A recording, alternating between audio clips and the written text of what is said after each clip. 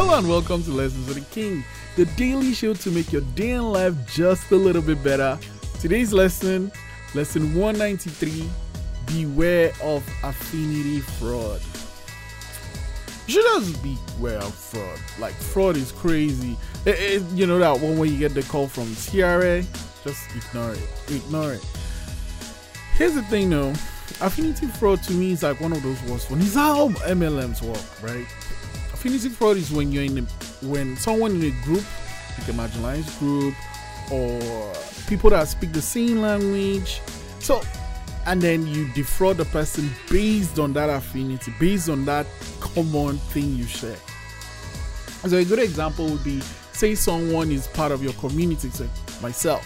I'm an immigrant and I'm part of this immigrant group in the city, and I'm known and I go to all the meetings, whatever, and then this person joins the group and then I become their friend, and then I bring them a business opportunity and tell them, listen, you know what, when I came to the country, it was difficult, but then this opportunity just, I blew up, and now this is happening.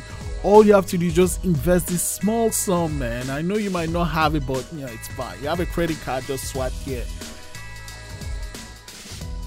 Using that affinity, the person is like, oh, I know this guy, this person speaks my language, this person looks like me, this person might have experienced all these things because they've been here before me.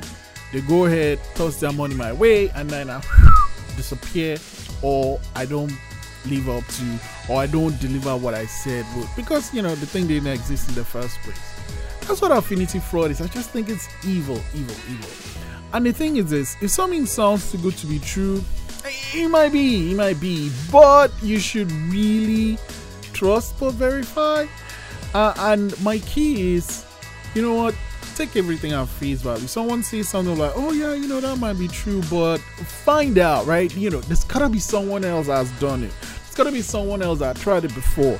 There's a website, there's a business, there's an office or something, or a number I can call to find out for myself.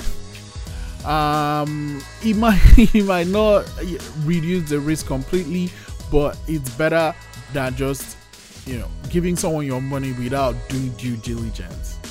That's it. Prompt 193, how do you shield yourself from affinity fraud? Trust but verify.